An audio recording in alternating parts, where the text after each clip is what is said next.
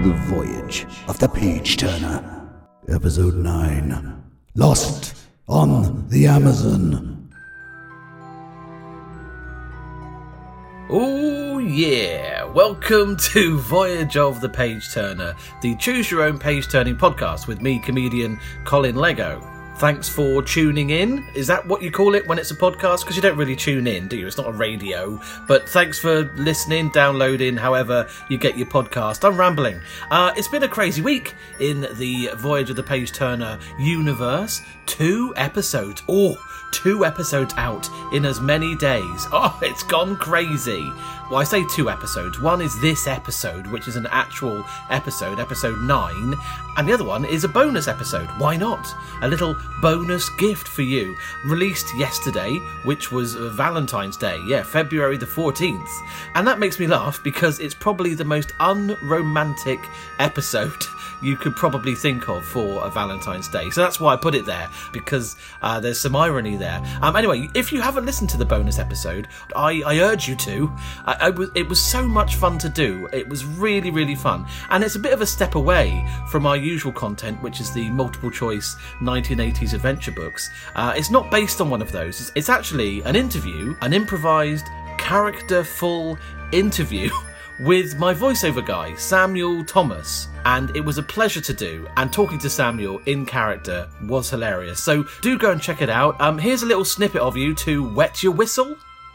I tell you what a lot of people don't realise. The most comfortable thing you can wear around the house is always a shell suit. How does the shell suit go along with the naked flames you have around, the candles? Not great. I'll admit, not great. I mean, I have some very uncomfortable injuries that are still... But I've never burned the place down. So you tell me what a hazard is, because I'm doing just fine.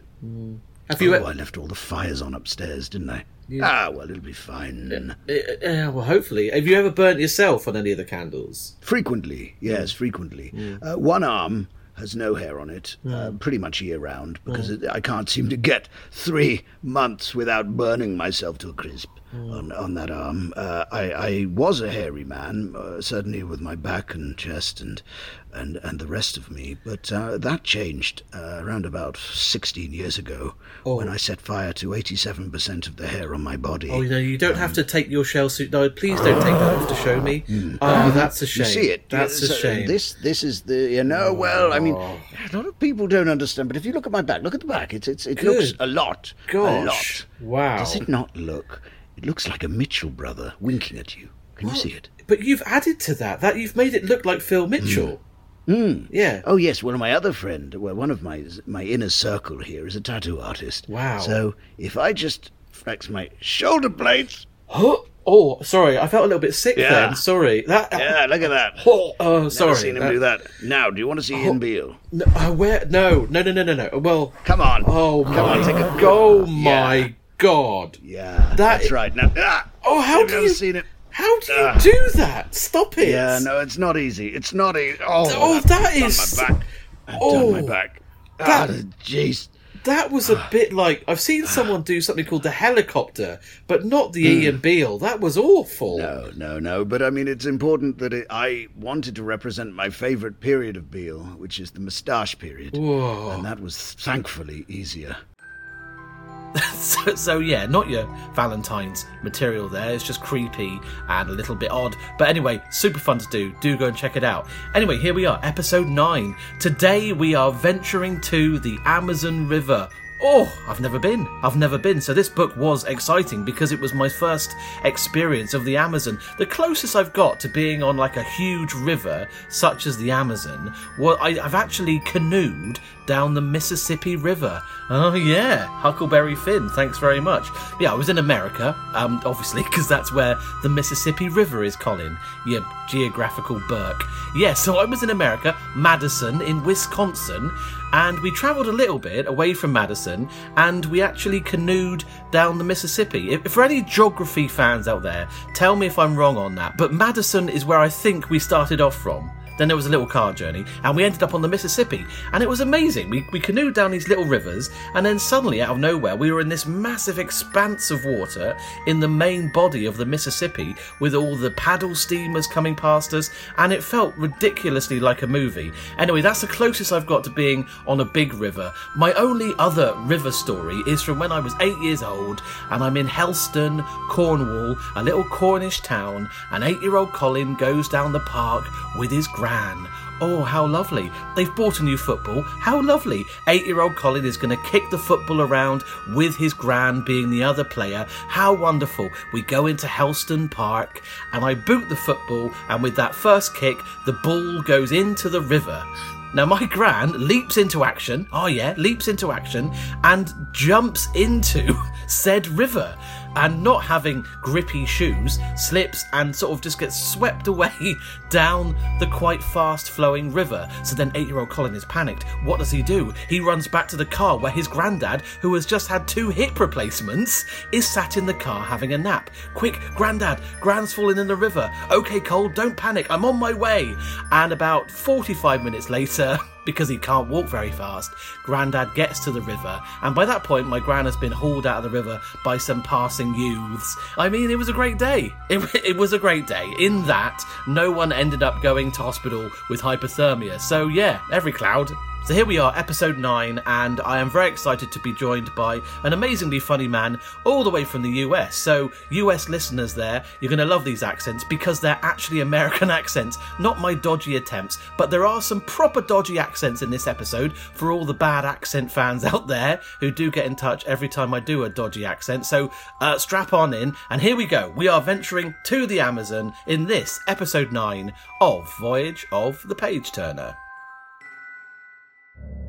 Damien Harmony is the co-creator and co-star of the hugely popular US-based pun show Capital Punishment. He is also the co-creator and co-star on A Geek History of Time, a podcast that dives deeply into geek culture and its historical influences on a myriad of topics. Damien has performed from Berlin to San Francisco, doing his own stand-up comedy that only occasionally involves puns, and has taught Latin for nearly 20 years. A clever and funny man with a clear encyclopedic knowledge. But does he have enough common sense to avoid getting lost on the Amazon?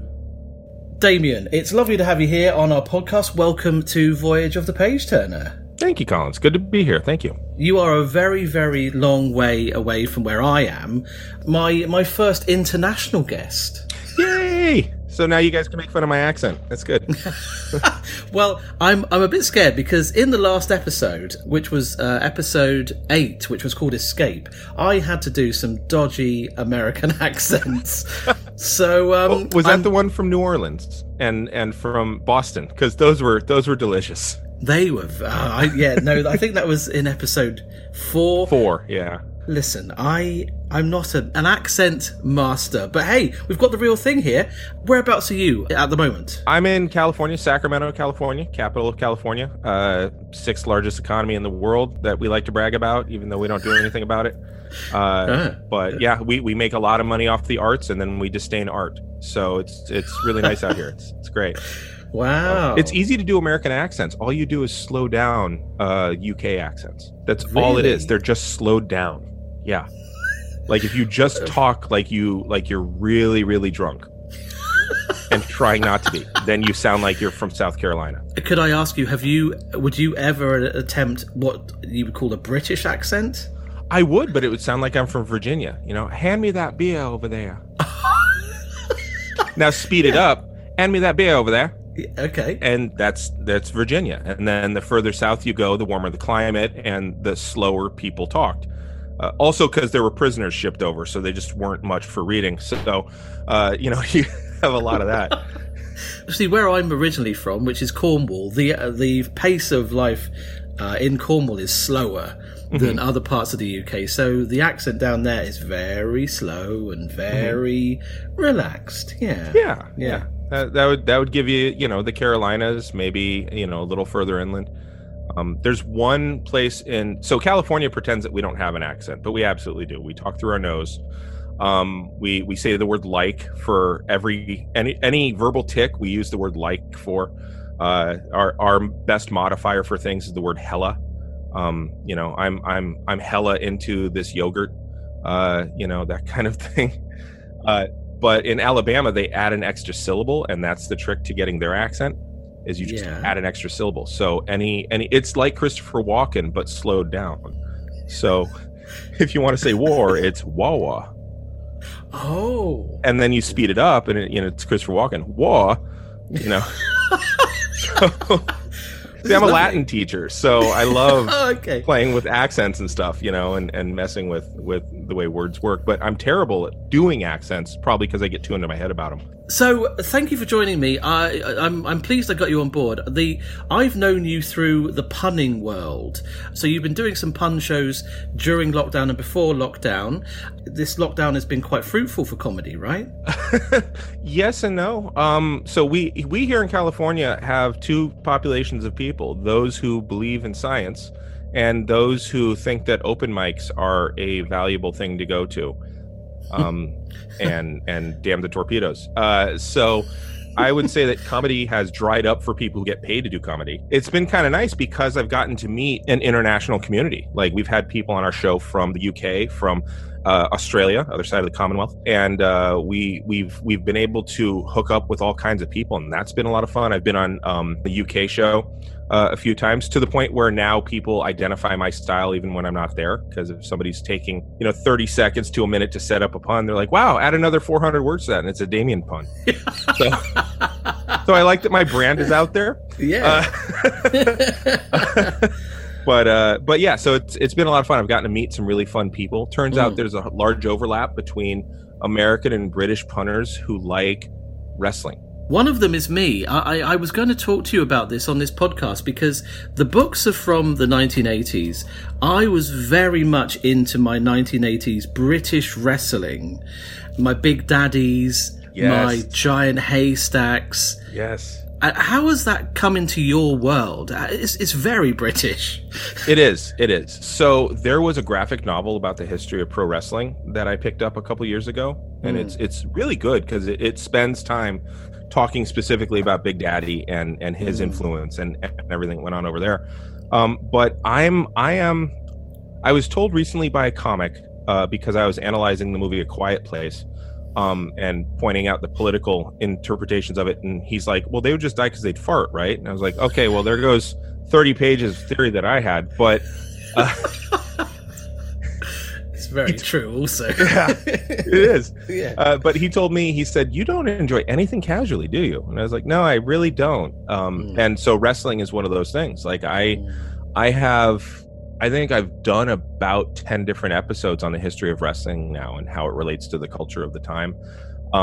And so as a result of that, I've delved. Sheep? Possibly. I don't know.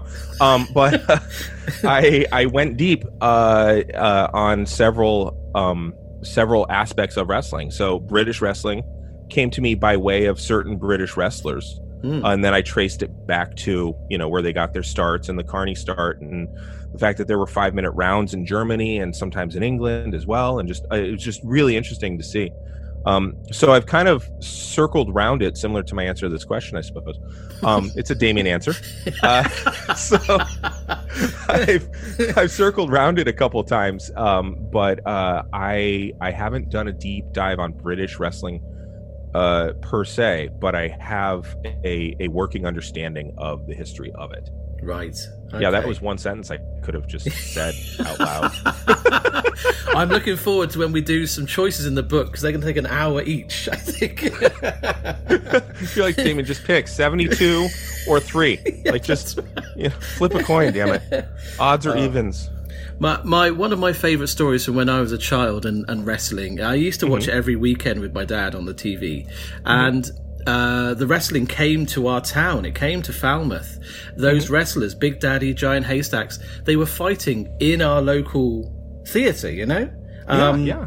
And we were about 4 rows back. We went to watch it, and of course we were all cheering for Big Daddy, yay. And then Giant Haystacks, who was losing, but leant over the ropes, And he was such a big guy, intimidating guy. And he looked straight at me, a 6-year-old, and went, "Stop it, or I'll come and find you." And I did not sleep for about 3 weeks. That's great. I mean, that's not nice.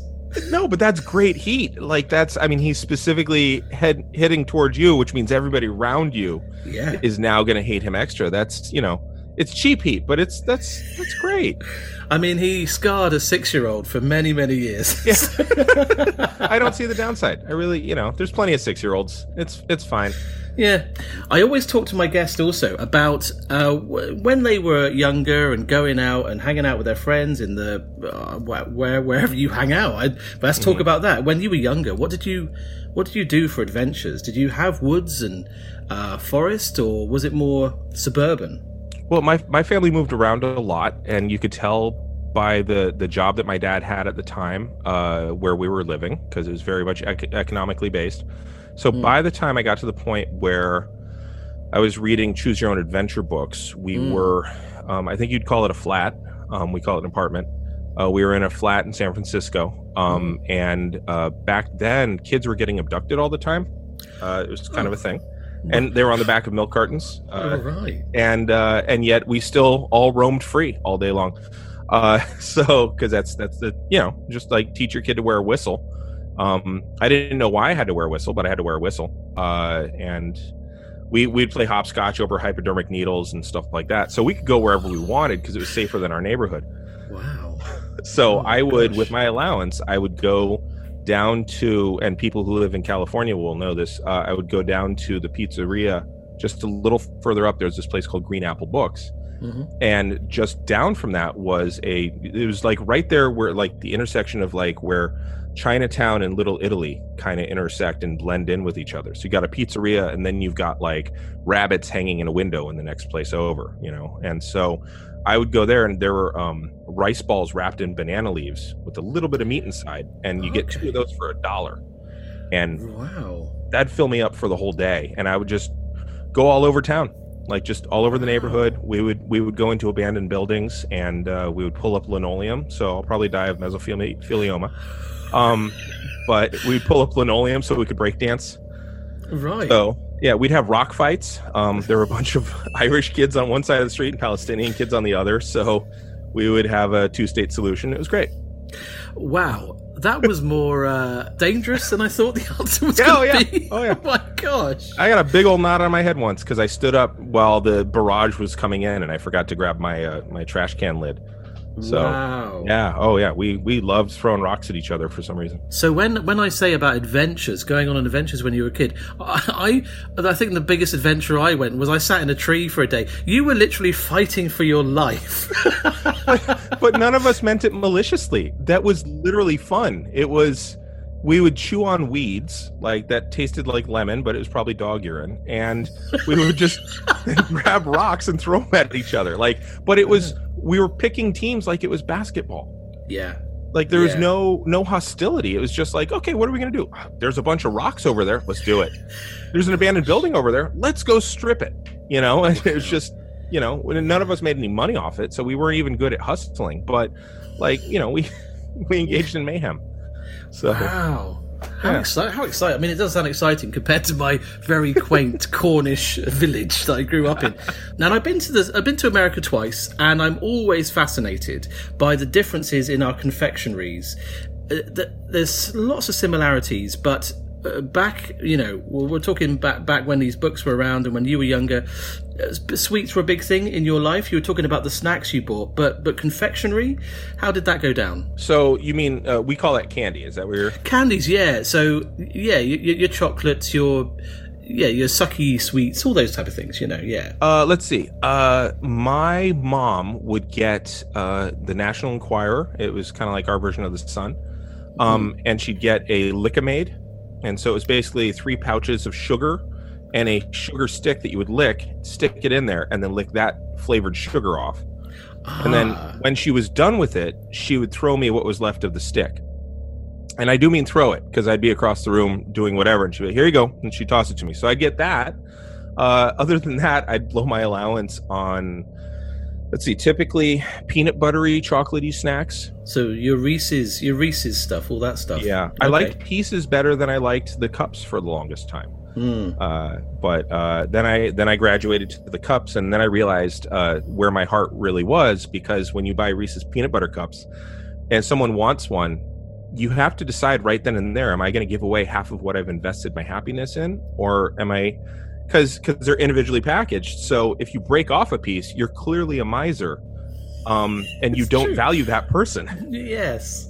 Yeah. So you're either going to say, no, I'm my own person, and I'm reading Ayn Rand, so I'm going to go over here with these. Or you're going to be like, yeah, you know what? We're all in this together. Here you go. You can have half of what I had.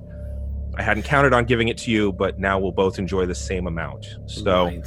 Yeah. So I did Reese's Pieces because I was less mature, and I could dole out 2 or 3 and nobody would have a problem with it. From a selfish point of view, it was Reese's Pieces. Yeah. Good economic situation there. Oh, I discovered fairly recently in my life the white chocolate peanut butter cups. Yes. My gosh, that is something else. Yeah. It's. I went the other way. I went dark chocolate in my adult life, and if I can get them in the smaller versions, it's even better because it feels more concentrated and crunched.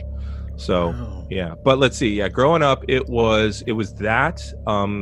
There was an ice cream shop down the road from me that I could, and I would get allowance once a week, and it'd be like $2, and I'd blow most of it on. If I was going to go downtown and go to the bookstore, then I'd keep 50 cents so I could get one of those buns. Because oddly enough, I had a South American snake, and he didn't want any food unless it had that bun. So my anaconda didn't want none unless it had bun, hun. Wow. Yeah. Wow. Yeah. But no, I didn't have a snake. We couldn't afford that. You kidding me? Yeah. But yeah, I would blow most of my allowance on garbage candy. So, but yeah, the more peanut buttery, the better. So you were saying to me off air that these books, these multiple choice adventure books, they feature still in your life because of the next generation of readers. Yeah, a couple years back, my daughter was really getting into reading, and my son was kind of on the brink. He's a little older, but he prefers live action playing to reading, and she was diving into reading, and I found a bunch of Choose Your Own Adventure books online and ordered them for her birthday, and she went gaga for them. Nice. So yeah, and it's kind of cool because I'll see the cover of some books and be like, I remember checking that out of the library once. Yes. So there's one with a blonde kid with a black turtleneck. Okay. On the cover, and I think it's like The Mystery of the Mayans or something. And I remember specifically not wanting to read that one. Right. And I don't remember why, but I think that the drawing just put me off. So, but yeah, they figured very big into probably 3rd grade, 4th grade, especially for me. And now my daughter is in 3rd grade, and she's blown through all these books, and she's told me, I also got her really into mythology, and so she was telling me the pronunciation of some of the gods' names in Norse mythology because she'd read the Trumpet of whatever. Trumpet of Terror, I think. Yes, that one, Trumpet of Terror. Right. So yeah, so it's pretty cool. I told her that I was going to be on this, and she was very excited for me. Wow. All right. Well, you've stumbled in to book 9 in the series, which is Lost on the Amazon. Nice. Very, very exciting times. Let me, there's not much to tell you really before we start the actual adventure. Usually there's a checklist at the back of some of these books to tell you what might happen in the books, but not so much in Lost on the Amazon. What I will do though is I will put my glasses on because I'm that age now, and I will read you a quote from the front of the book. Oh, here we go. Matt Harmon, aged 11, said, "These books are like games," correct? "Sometimes the choice seems like it will solve everything, but you wonder if it's a trap." Ah. Very nice. Right. So I think that's something to bear in mind. The choice might sometimes seem the best choice, but it could be a trap. Okay, Damien, let's do this. Let's venture into book 9 in this Voyage of the Page Turner.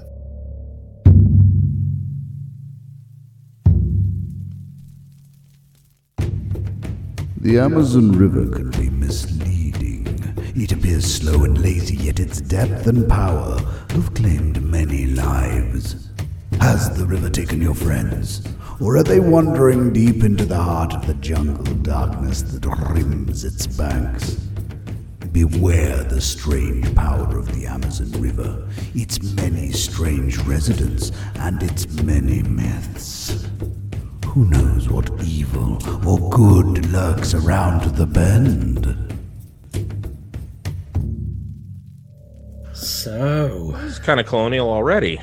It's many strange denizens. From your knowledge of that area, as little or big as it may be, what are you expecting to lurk around the bends? What could we imagine? Probably some union unrest. I think Lula was running for office, and he was part of the Union Party in Brazil. Right. So I'm expecting to join a leftist revolution to give the land back to the indigenous peoples. That's definitely where I'm aiming. So, right. Although the very first sentence is "your friends are missing," so this is very Disney. In that like you kill the mom before the credits even start, so that we now feel anxiety for the main character. Right. I'm figuring a couple possibilities, but probably some really awful like guerrilla groups of landlords, hired thugs, probably gonna get involved in this. So I imagine also small planes might be involved, as well as small boat craft. Well, from the front of the book, there is definitely boats involved. There you are. Okay. I would put money on that you're going to end up on some kind of canoe. I would imagine, canoe. Oh, okay. I don't know. I mean, it looks like a canoe on the front. No, I don't doubt that they think that the author did enough research to know that canoes existed, but not to figure out what kind of boats were on the Amazon. But yes. Yeah. On the Amazon, I would imagine boats will figure. Also on the front cover, there's a massive snake, someone firing a bow and arrow, and also someone with a feathery headdress. So a nod to the Yanomamo. That's good. Maybe we'll run into archaeologists who think they're doing, or anthropologists who think they're actually doing something useful. And as you know from these books, whatever you decide is you live or die from your choices. So... could be 5 minutes, could be 5 hours. I was going to say, what's the shortest string of decisions that's been made so far? I think 3. Okay. Oh, man. This is going to turn into Name That Tune. Can I do this in 2? Well, you want to die in 2 moves? Well, I want to stand out for more than just being an American. You know? All right, well, let's go. Here we are. Let's do it.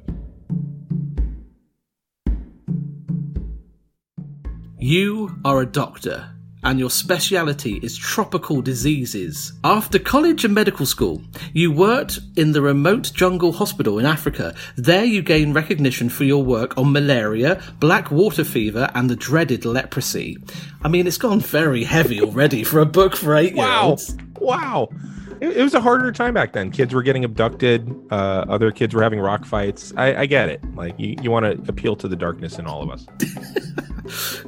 Okay, you have stopped at a hotel in Brazil, and it's the last major town on the Amazon River. Upstream from here, the river snakes into an almost impenetrable rainforest, dangerous and mysterious. A difficult case at the hospital for tropical diseases delayed you coming to Brazil, but at last you have arrived.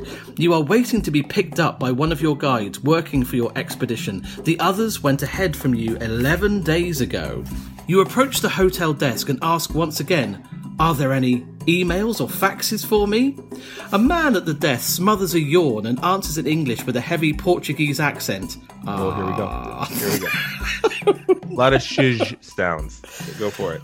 Portuguese. Now, what am I going to do for this? So imagine Spanish, but any S's can be zh a little bit. Oh, okay. Oh, dear. It's going to be fun. I am very, very sorry, doctor, but I have been telling you all day long, there are I repeat, no messages for you. I mean, okay, we did it. Yeah, we got it was done. I will agree with you. Yeah, fine. Okay, thanks. Just let me know if there are any messages, okay? But of course, in this part of the world, things go slowly. Okay. He turns away from the front desk and sits down to his cup of thick black coffee. What now? You have been here a full day. No guide, no messages, no clues as to what to do next. It's as if the Amazon has swallowed all trace of your expedition. Oh, it's full on so far. Page 2, and I've already had to do an awful accent. Okay. Well, hang on just 1 second, please. Emails? In 1985. Emails, yeah. Now, whether they have maybe updated this book slightly and they're like a new print, I don't know. Must be. But you're right. Yeah. Yeah. Faxes, possibly. Sure. But emails, yeah. I mean, I'm an important doctor. I could see having a fax. Okay, cool. But... yeah. But, you know, I am a world leader. I mean, you know, I came in and just on a lark, I solved a very difficult case 11 days ago. So, yes, I would understand how to use a fax machine. But emails, that's really quite something. You walk out of a 3-story wooden-framed hotel and across the street. The sun beats down, reflecting off the road in shimmering waves. The air is heavy, humid, and ripe with the smell of vegetation. A sweet smell that promises both life and death. You wander through the city and eventually end up at the river, where you sit on a bench and gaze at the water, lost in thought. The Amazon River at this point is broad and swift. You know it is the largest river in the world. On the river, you face piranhas, alligators, poisonous snakes, and deadly electric eels. But the jungle hides more than physical danger. Anything could be hidden here. You stare at the pulsing lifeline of water and feel anxious to join your friends, who have already begun to penetrate its mysteries. With a start, you realise that you have lost track of time. You must have been looking at the river for hours. You hurry back. When you return to the hotel, the desk clerk rushes out to meet you. Where have you been? Where have you been? I don't know who I am. We have been looking for you. He's been practicing his Portuguese. Okay. The clerk hurries you inside and presents you to a short, powerful-looking man. The man looks at you with bright, alert eyes. His name. Now, I'm going to tell you his name, and then we'll work out if I should do an accent. Yeah. His name is Ouaduga. Now, Ouaduga, I feel that I'm just going to offend lots of people if I try an accent. Can he be from Cornwall?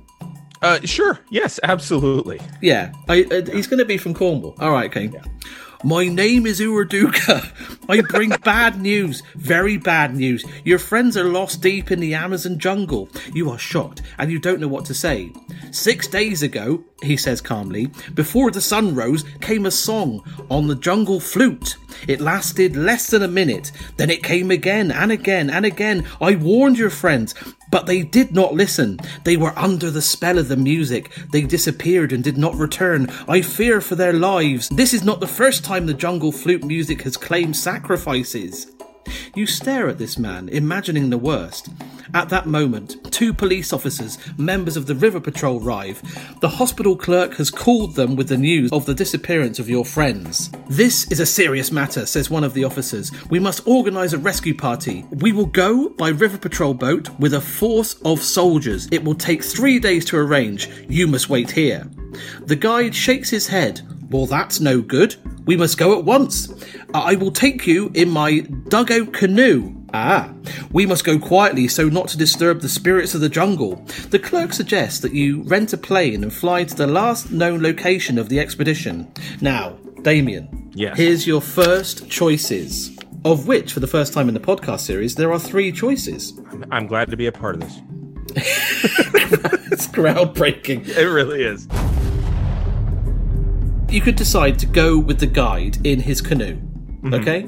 You could decide to rent a plane and speed up the search and go to their last location, or you could decide to wait for the River Patrol, but that might be a few days. Well, given my distrust of the power structure in Brazil in the early 1980s, I'm not going to go with those police officers. That is a good way to end up dead quick. I also don't know if I trust this man from Cornwall with with a name of the Yanomamo there. So yeah, and I do recall saying that I expected there to be small planes, and I would be remiss if I didn't take a small plane. Also, I think that'll just move the action along. So why don't I go with the small plane? So the idea is to speed this up, ignore your Cornish guide, ignore the river police, and go and get a plane. Okay, well, let's give it a go. I mean, I'm now going to refer to Uaduga as the Cornish guide, by the way. Okay. Yes, as one. Oh, can he be Irish, or is that offensive on your side? Because over here we fetishize the Irish, so I don't know what you all do over there. Well, I will try an Irish accent and see how that goes. Okay, I don't mind offending the Cornish because I'm one of them, but the Irish. You decide to take the plane. The captain of the riverboat says, "You are making a big mistake. This is very dangerous river, and besides, this is a police affair. You should not meddle." "I'm not meddling, Captain," you tell him. "It is my friends who are in danger. Time may be of the essence, and don't forget, I am a doctor. Perhaps my friends need my help. I suggest you follow your plan and head upriver. I will meet you and tell you what I have found." The captain agrees to try your plan, and, saluting curtly, he leaves to make his arrangements. Your Irish guide, who brought the message, doesn't like your plan, though. The spirits of the jungle are not to be trifled with. If they do not like planes, things happen to people who take planes into the jungle, he warns. Not saying what kind of things he means. Please reconsider and come with me in my canoe. You are firm. No, I will take the plane. It will take a few hours to accomplish what will take in a few days by canoe. Then let me come with you, says the Irish guides. You will need my help. I mean, is that offensive? I don't know what accent that is. I am very much a redhead turning white hair, so I've got the cinnamon and the sugar going on. So I can absolutely claim Scotch-Irish heritage, and as an American who's been removed from that culture for literally generations, no, I'm not offended at all. Oh, great. Perfect. You've got cover. I've got cover. Okay. What about the things that happen to people who take planes in the jungle, you ask? Your Irish guide smiles. You are taking a plane into the jungle. I am just riding with you. You like him. You agree immediately. At the airport, a bored and sleepy attendant tells you that Simone Portillo, the only pilot with a plane worth having, is not there. At this time of day, she is usually at the Black Cat Cafe. She is the owner. She will be back here probably in 2 hours. You groan. You've just come from the town. If you go back to the town, you may miss the pilot, but if you stay at the airport, there's no telling when she'll show up, and you're eager to get going. So, Damien, here's your choices. You could decide to go back into town to the Black Cat Cafe to find this Simone, or you could decide to wait at the airport for when she turns up. All right, so I'm still saving time because if I went with the Brazilian Janissaries, I'd be dead in a river in 3 days. If I took the Irishman's dugout canoe, then which is a phrase that I had a 50-50 shot I knew I'd say today. Yeah. But if so I've hurried up and waited. I'm not going to back down from that decision, but she has the plane. And if I stay where the plane is, I'll get to her. But I don't know how many roads go into or out of the town that has the Black Cat Cafe. So the option of staying put seems very attractive to me. Oh, wow. So you're just going to bide your time for a little bit? Well, I'm biding 2 hours in a trip that normally would take 3 days. So I've still got 70 hours to play with before the cops can say, I told you so. You decide you better wait at the airport. She has to show up sooner or later. This is where her plane is. Besides, you're tired. And it's hot and dusty. You're drinking a cup of coffee at a small canteen when a tall woman with long hair tied in a braid approaches. Oh, no. Okay. Where is Simone from, do we think? Simone is a French name, so let's... Oh, keep on. Let's keep her French. Okay. I am Simone. I understand you are... Starkett. I am Simone. I understand you require my services. Yes, I'd like you to fly me and find an expedition I'm supposed to join. It has been lost. I believe my friends are in trouble and may need my help. Her eyebrows arch. It is a good thing you hired me and not some other so-called pilot around here. I will get you there and back out. Sounds like someone very trying French. to do... Yeah. Very French. Somehow you believe this woman. You are glad you waited for her. You collect your gear and you climb aboard this old and very capable looking plane, sliding into the seat with a nod from the pilot. You watch as she goes through the pre-flight check. You are impressed with her care and thoroughness. She notices you are watching and she grins. If you don't take care of the little things, they become big things, and then who knows what may happen. That sounds prophetic. That sounds very prophetic. Like there have been a few times where I've been warned. One, when it turned from humid to dusty, by the way. That's a little worrisome. But yeah, you don't get dusty with humid normally. So you don't. But her telling me that sounds, I don't know. And the fact that it comes from such a renowned French expert as herself. I mean, and do you think it's foreshadowing what might happen? Taking care of the little things helps the big things not happen. Is that foreshadowing? I think that's going to guide a few decisions. And the trick is, when will those little things matter? So I'm going to be listening for context clues on that. Before she rolls onto the runway, Simone goes back to make sure that your Irish guide is belted into his seat. Then you are off. The countryside rolls below like a green cloth seamed with a strip of brown, the Amazon River. Even though you are not very high, 500 feet, the jungle is so thick that you cannot see anything but tops of trees and here and there a few small clearings. Simone shouts to you over the roar of the engine. We will make a stop for gas at a small emergency strip about halfway. You nod and they gaze back out the window. The heat of the plane from the engine and the sun make you drowsy.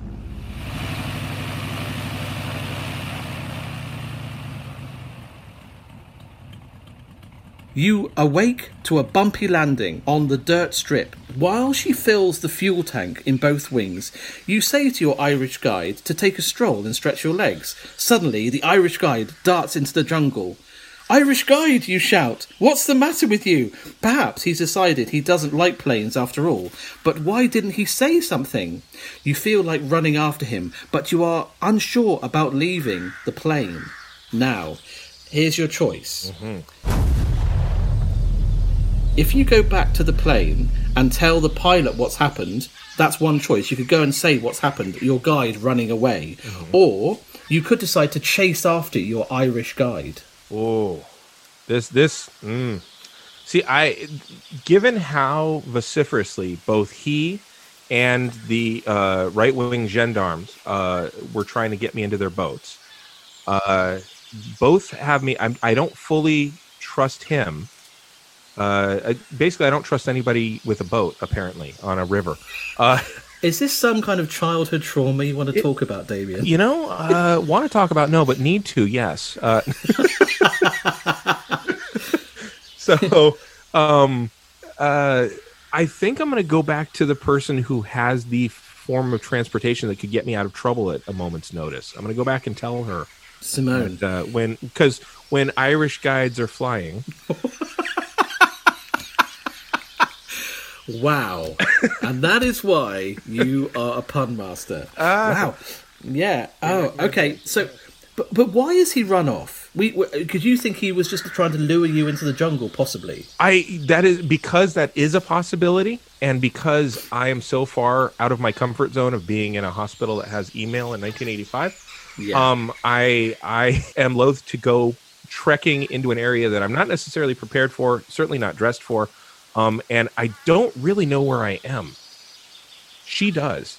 So, yeah. And so, yeah, because that's a possibility, the rest of it gets a little bit more dangerous.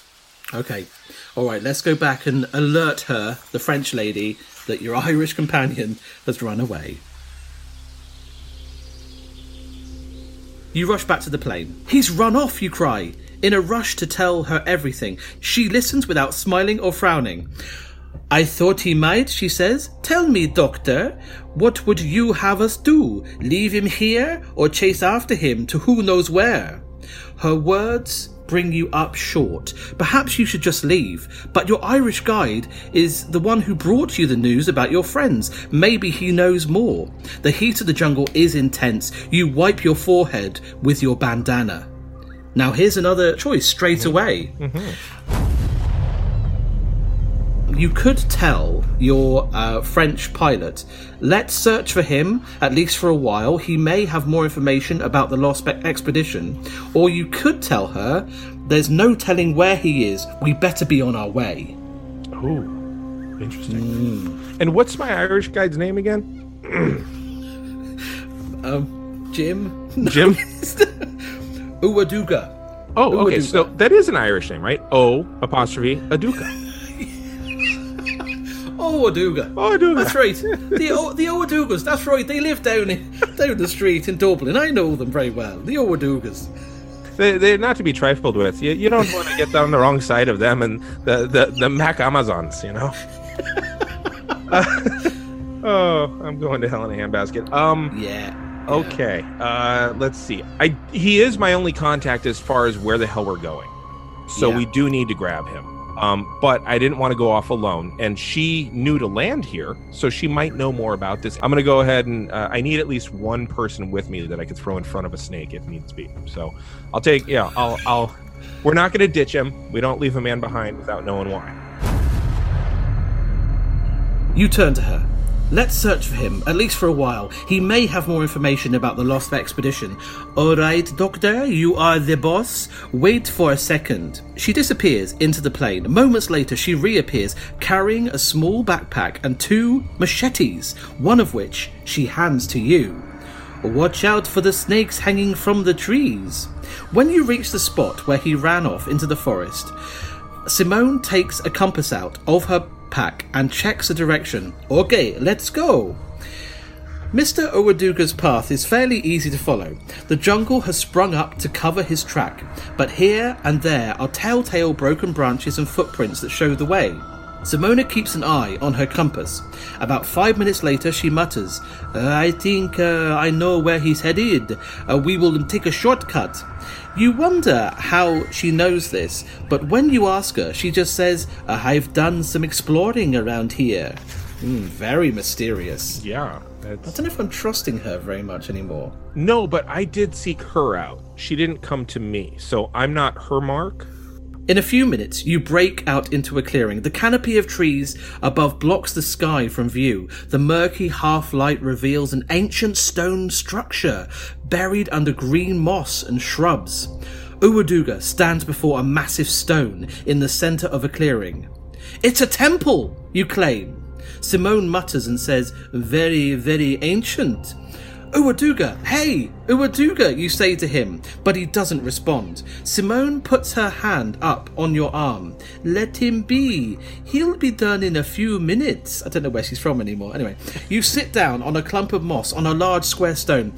Your mind a jumble of questions. What is this place? What's he doing there? Why does Simone know so much about it? You start to question her, but she motions you to be silent, then points in Uwaduga's direction.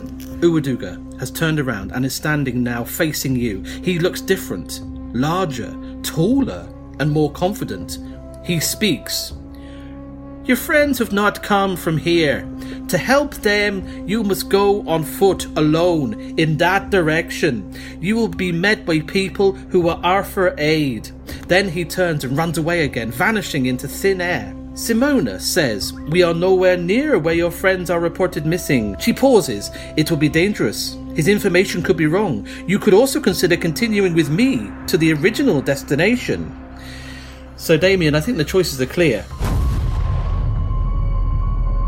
Do you follow Mr. Uwaduga's instructions and go on your own? Or do you stay with the pilot and go with her to the original destination? So he's out of the picture now. He's Mr. Uwaduga. Yeah. Yeah, he's gone. He's run off. But he says your friends were here and they went in that direction. You need to go and meet some people who will give you aid if you go in there alone. He said alone. Yeah, specifically alone. I do like the idea of meeting new people. I got to say that's exciting. And it's exciting because of the accents that might come out of my face. Yes. And I feel like if I choose that, I am living up to the title of the book.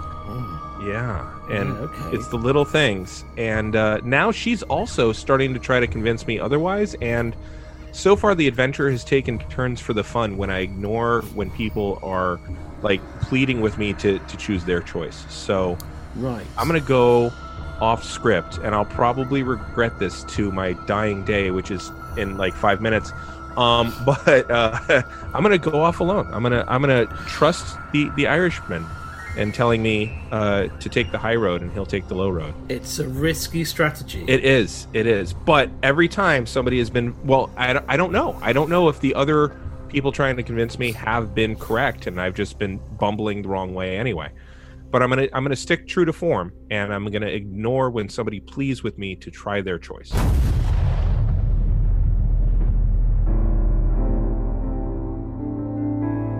I've got to follow Uwaduga's instructions.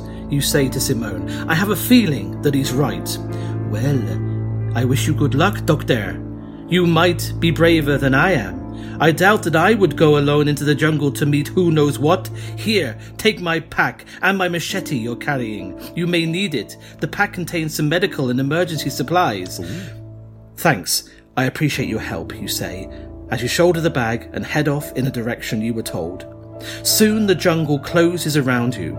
You are not sure how you know you're going in the right direction, but you have confidence in Uwaduga. The bird cries aloud as you strike off into the jungle. The end. Damien, that's the end.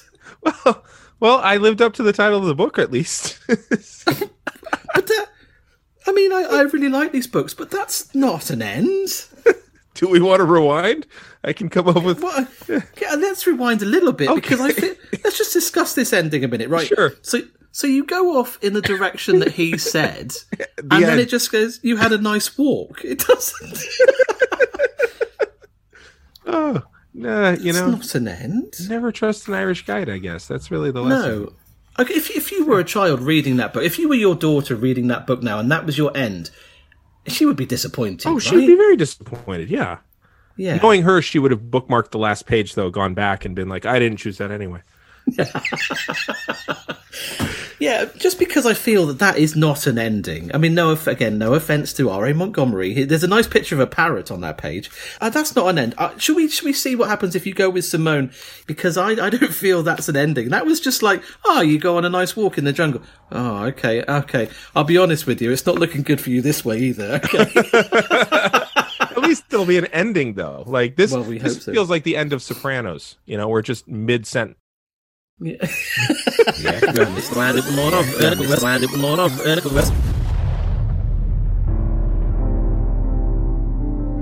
think I should continue with you. You tell Simone. She shrugs. If that is your decision, let's go. She turns and slips out of the clearing into the jungle. You follow. Simone moves easy through the thick vegetation, but you find it tough going. Vines are tangled around your body, and your hands soon are raw from pushing away vegetation. The intense heat of the jungle forces you to stop. You slump against a tree. Simone, who hasn't seen you stop, continues. In a moment you feel better and put your hand up to push yourself up. Instead of a tree trunk, however, you brush against a small green tree frog. The slime it leaves on your hand startles you, but you soon recover from your fright. You won't recover, though, from the poison in the slime. Even now it is working its way through your blood. The end. Oh boy. Okay. See, that one makes sense, I guess. Although, as a guy who's specialized in tropical diseases, I sure was cavalier about putting my hand on a frog. Good point. Yeah. Wow. Do you think that was fate then? That the guy that was in charge of tropical diseases would be killed by a disease in the tropics?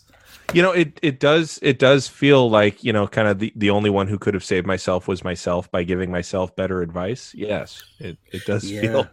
The irony is thick, thickening even more as the poison gets into my blood and coagulates it. So, gosh. Yeah. I mean, the book is for children, so I'm glad he didn't go into details about how you're slowly going to rot from the insides or something. I wouldn't put it past him, R.A. Montgomery.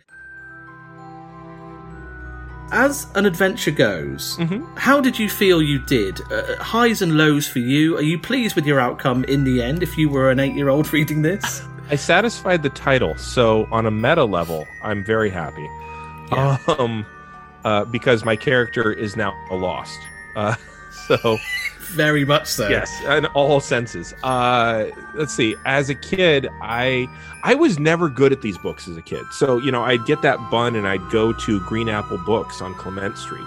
And I would sit in their front lobby, feet in the air, reading through. And they had no problem with it. They liked having kids around reading because it meant they weren't getting abducted. And so I was never good at these. I've never gone through to a successful conclusion that didn't end with me dying or becoming a civil servant and living a very dull life. So was I satisfied? No. Did I see it coming? Yeah, probably. Like this is kind of my MO through these books is to die by frog. Death by frog. Can't beat it. So there was one where I got killed by a young Polish lancer. It was a tadpole. So oh no, we're gonna go into pun territory. I've come unarmed. Oh no. I really thought that going off on my own was a better idea. Clearly it didn't end with my death, but she even gave me a pack and all this kind of, I had a lot of details, and then suddenly it just ended. Death. So this is I couldn't call out to her, say, hey, wait a minute, Simone. Like, no, apparently not. No. So very unsatisfied on some levels. As an 8-year-old, I would have been like, well, okay, start again. Yeah, that's right. Yeah. Let's go back. Yeah. Damien, so lovely to have you on here. And thank you for voyaging with me and just letting me into your world of these books for a little bit. If people want to find out more about you, and I urge them to, because you do some tremendously funny stuff online. Where could they do that and look for you on the socials? Well, on the Twinsta, as we call it out here, so Twitter and Instagram, I'm at DuhHarmony. It's DuhHarmony. You can find me there. Every Tuesday night, you can find me doing my pun tournament with my partner Daniel Humbarger and Mark Berg at twitch.tv/capitalpuns. There is a replay, so you don't have to get up at 4 a.m. to watch it if you're in the UK, which is nice. I've also got a podcast where we do real deep dives into nerdy, geeky culture and tie them to history with my partner Ed Blaylock, and that's called A Geek History of Time, and it's almost 100 episodes thick. We get into everything from giant robots is America's fear of the Japanese economy in the 1980s to the wrestling territories are America's post-Civil War lost cause ideology to we talked about cartoons that should have made it. We figured out what superheroes should have been in which Harry Potter house. We run the gamut. It is a buffet. Look for all kinds of fun stuff that you like. Tolkien was writing an accidental allegory to World War I. And just all. There is something for everyone. The Fantastic Four is the grotesque picture of the United States nuclear family during the nuclear age. Stuff like that. Well, listen, people should find you and find some of those brilliant things to entertain themselves in these dark and weird times. I suppose the last thing to do on our quest through the Amazon, Damien, tell me your final thoughts that you're going to write down or vocalise in your diary as you slump by this tree and be killed by frog poison. What are your final thoughts? Do I do it as a scientist to leave the journal for someone else who will find out, okay, these are the end stages of frog poisoning? Or do I curse that bloody Irishman who led me out here and the French woman who abandoned me? Also, why am I pushing away vegetation with my hands when she gave me a damn machete? Like, getting rid of jungle vegetation with a machete, that's cutting edge stuff. Okay. Well done. Okay, all right. Fine. Feel better.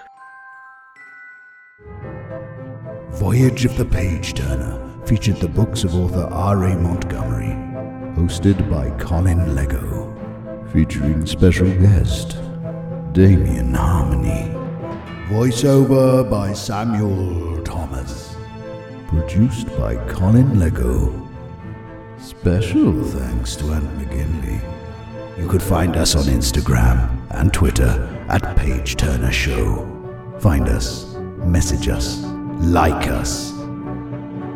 Until we meet next time, remember, choose wisely.